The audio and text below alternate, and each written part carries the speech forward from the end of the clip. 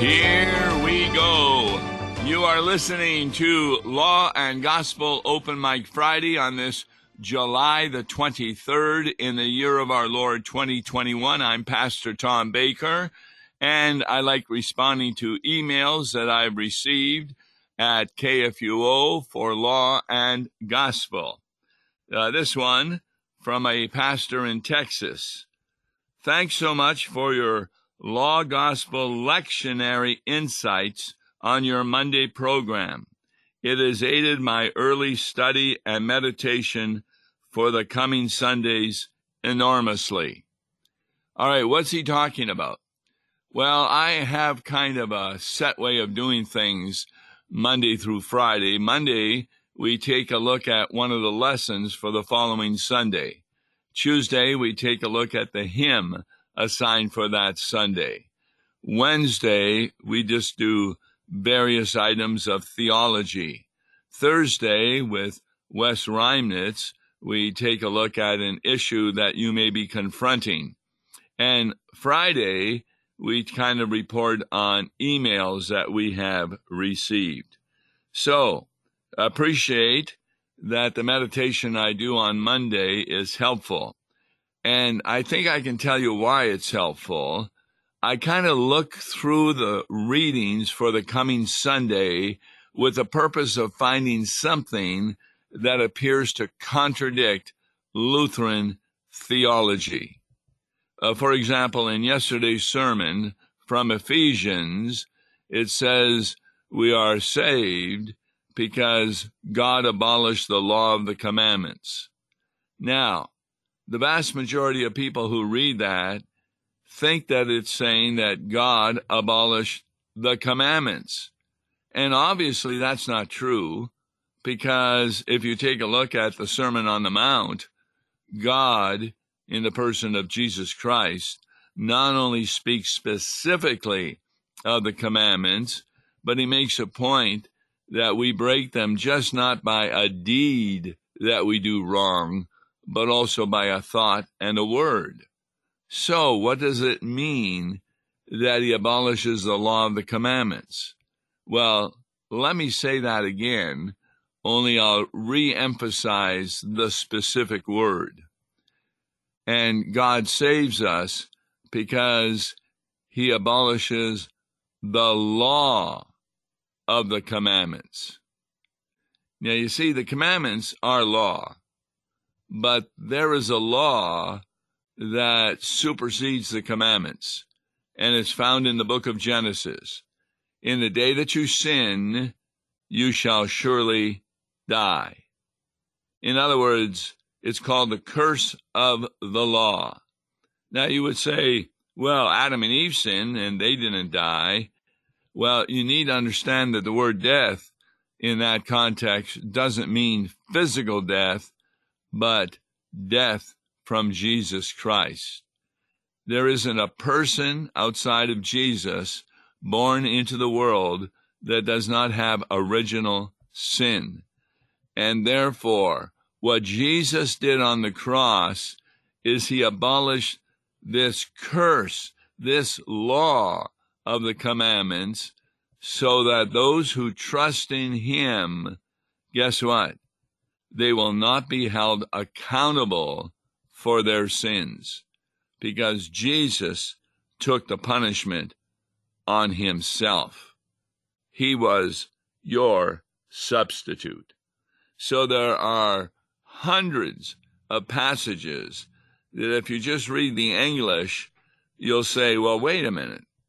Doesn't that contradict another part of Lutheran theology, like Luther's Catechism, etc.? So that's why we do the Law and Gospel lectionary on Mondays, in case people are getting ready to start looking at the following week's lessons. And I try and give an insight that isn't easily recognized just by reading the English. All right, next letter. And you can understand why this was anonymous. I'm so afraid I might go to hell for what I did. I was raised in a Christian church since I was born. I was baptized when I was about 12. And then he gives his age. I just left the church a month ago and am now living with some other relatives. The reason I left is because within the last month I was there, I had sexual relations on several occasions with a married girl. Our relationship had grown over the last 2 years. We were getting so afraid that people might find out, and we knew how sinful it was. So we both left the church. That was about a month ago. Now she lives with friends outside the church. I live with relatives in another state.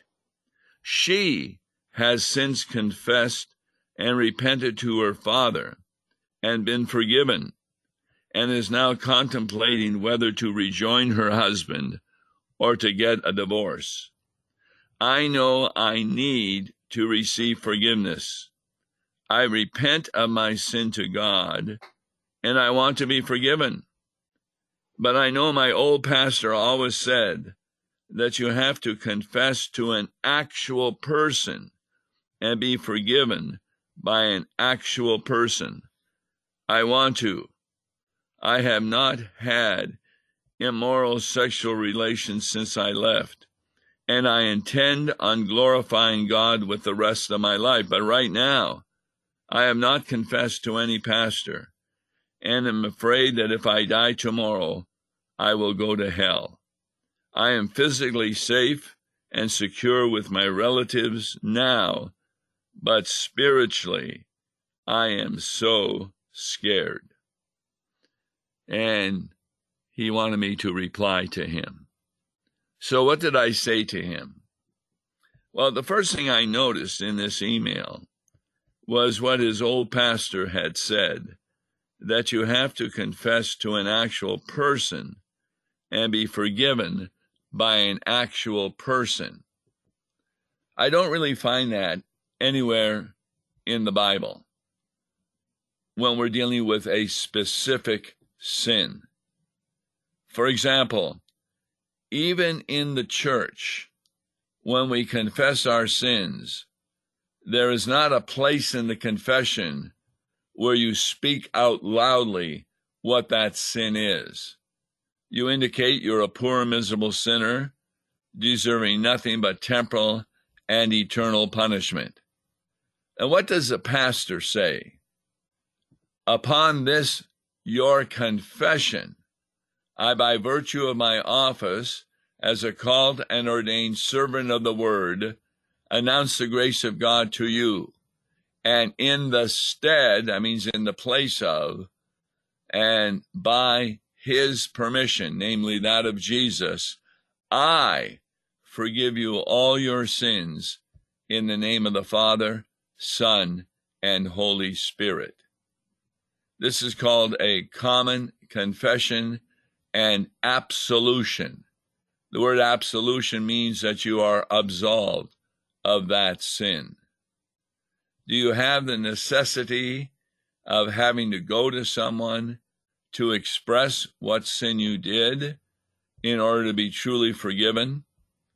No, I would say that you already have been forgiven from your own words, namely that you repent of your sin to God.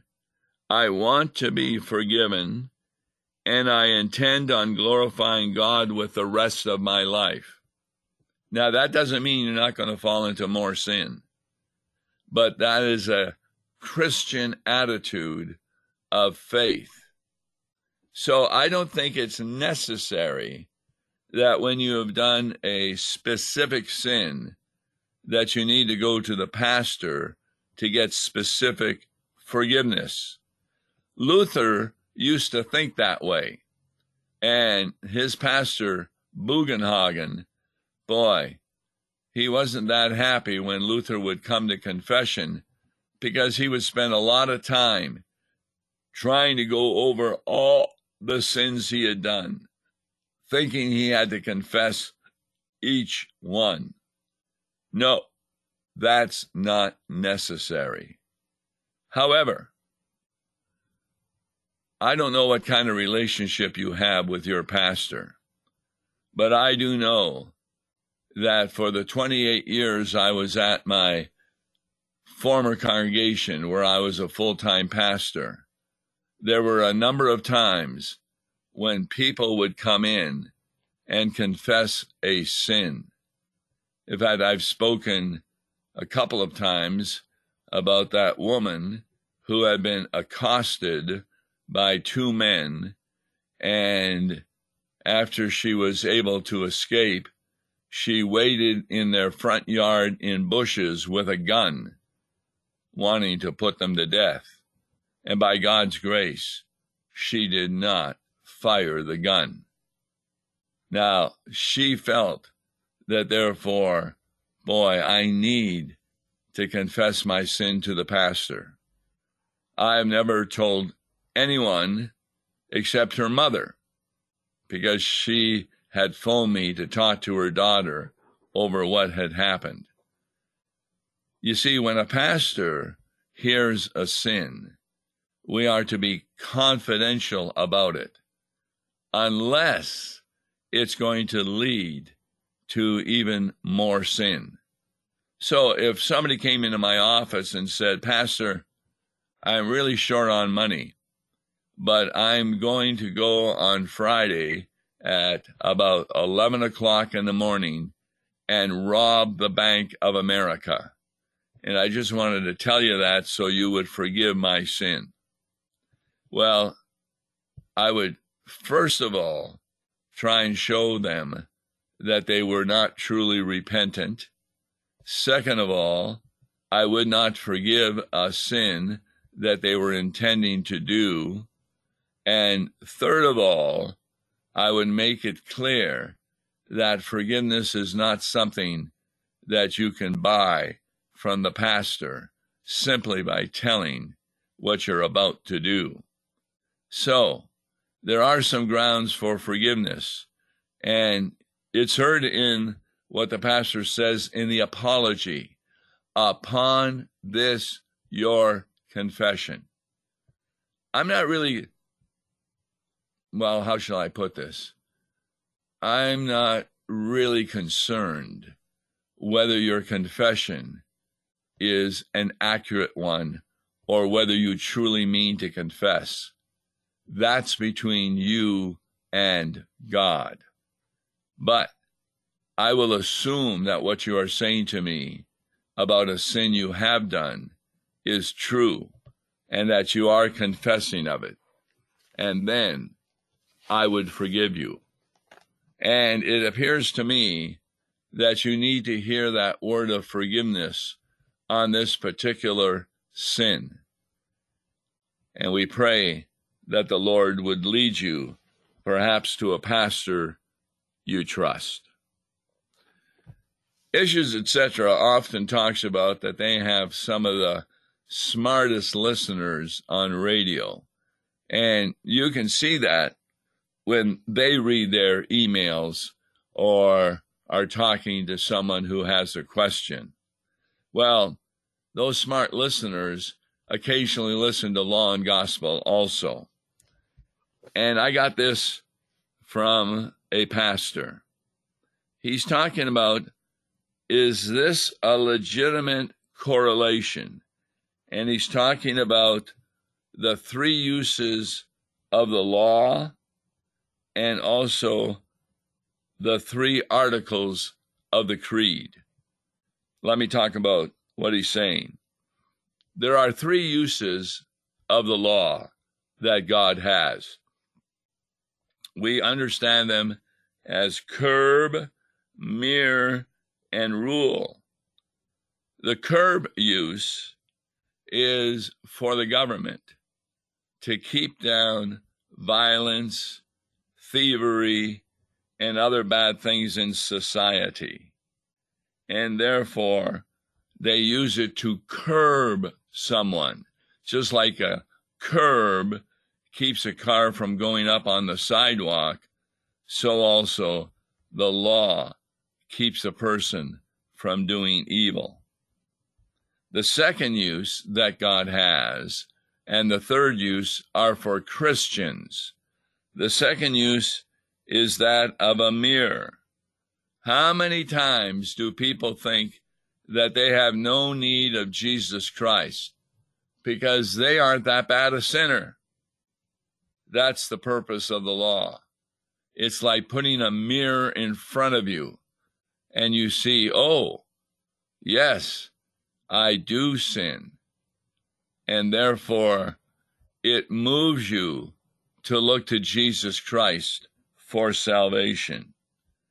And the third use of the law is as a rule or a guide.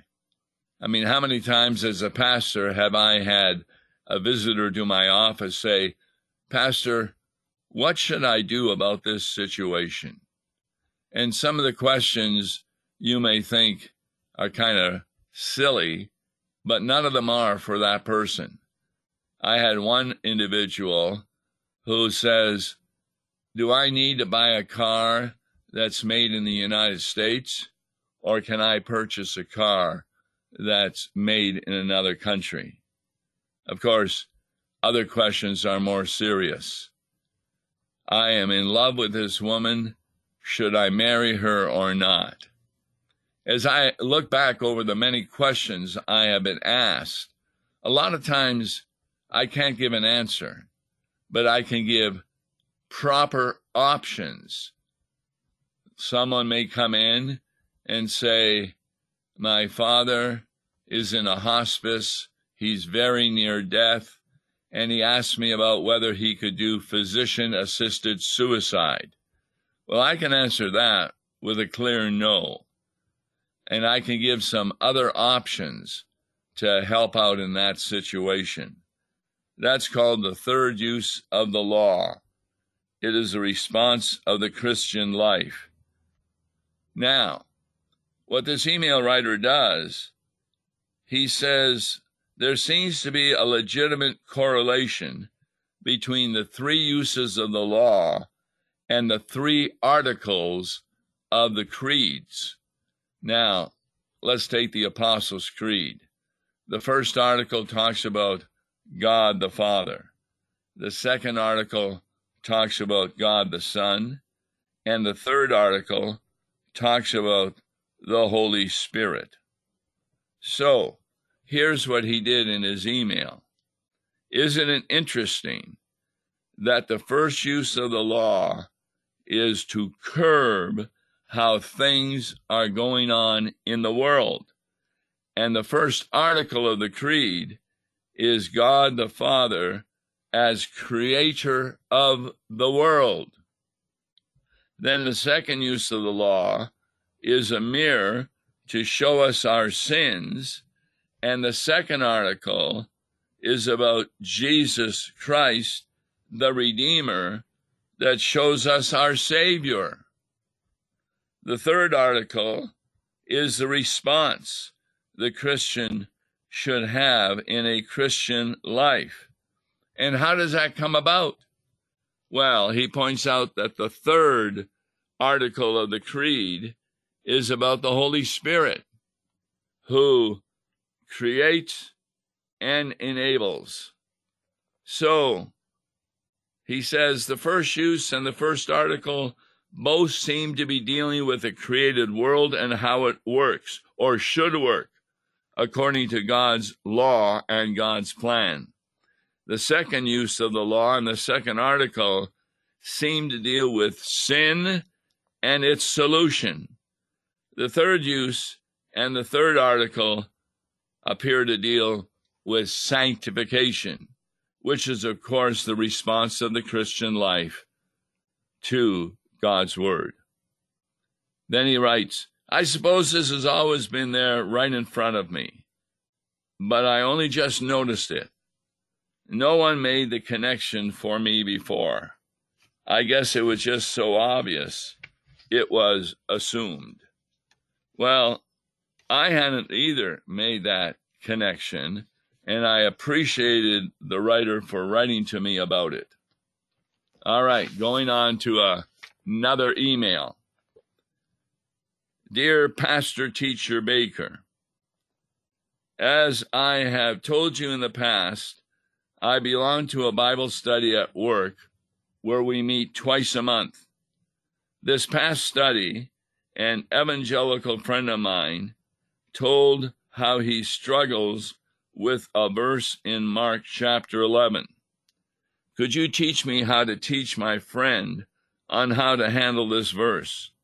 I know you are busy, but I started a discussion on this in the Law and Gospel forum, and I'm getting all kinds of different replies.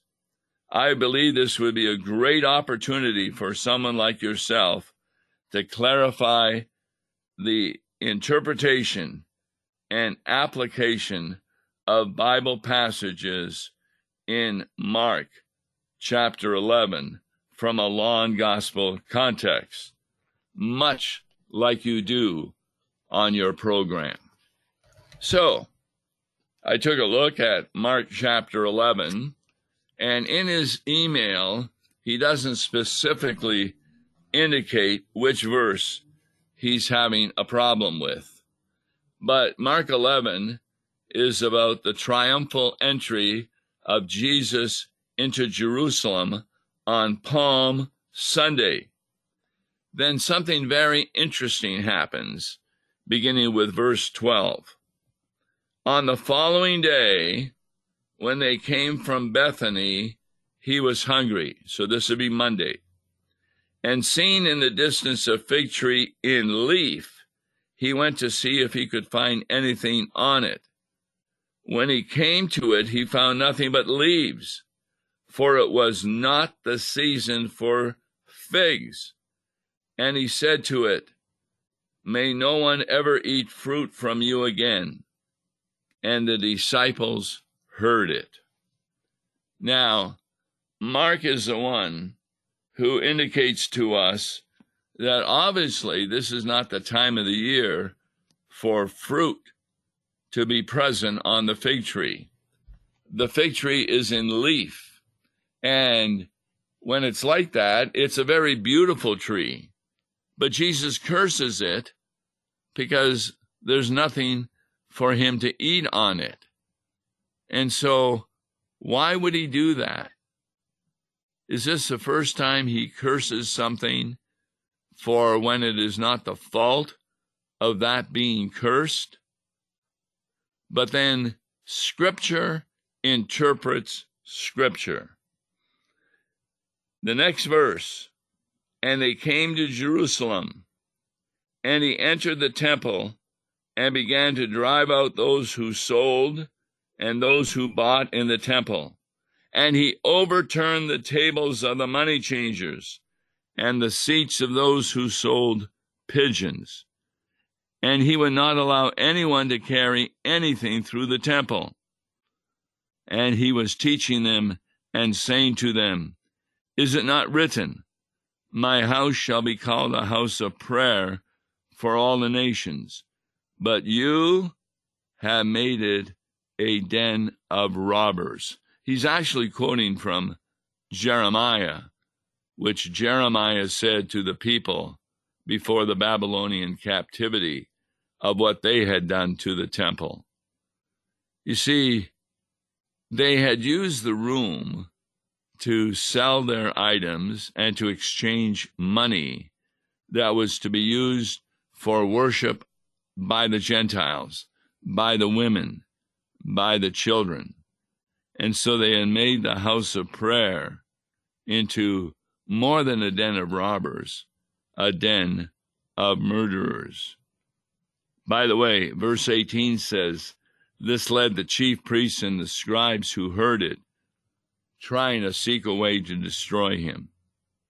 So how do we understand this fig tree? The temple is like the fig tree. It's a beautiful building. Even later, the disciples talk about the beautiful stones that it's made out of. But it isn't providing proper fruit for the people. People are being given the impression by the scribes and Pharisees, they can buy their way into heaven by their sacrifices. And the scribes and Pharisees would make a lot of money because they had to use the coinage which they minted rather than the coins that people had from other countries. So, the cursing of the fig tree is parallel to the cursing of the temple. And we know that in AD 70, it was brought to the ground by the Romans. And even if it were to be rebuilt, it would never be the temple of the Lord. So it may look good, but is it bearing fruit? Similarly, does your church just look good, or does it have proper worship with a confession of sins, hymns that glorify Jesus, and a liturgy that points to Him along with the sacraments? On Monday's Law and Gospel, we'll pick up a reading for the following Sunday from a law and gospel perspective. God bless you.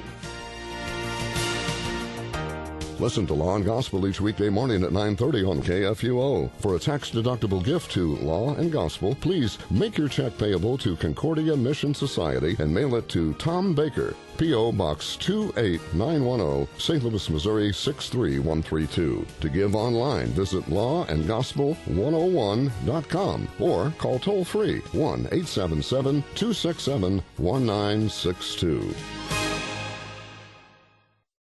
Views and opinions expressed on Worldwide KFUO may not represent the official position of the management or ownership of KFUO, the Lutheran Church Missouri Synod. If you'd like to comment on programs or topics heard on Worldwide KFUO, write us at KFUO, 1333 South Kirkwood Road, St. Louis, Missouri 63122. You can also leave a question or comment on our comment line at 314-996-1542. We are the messenger of good news, Worldwide KFUO.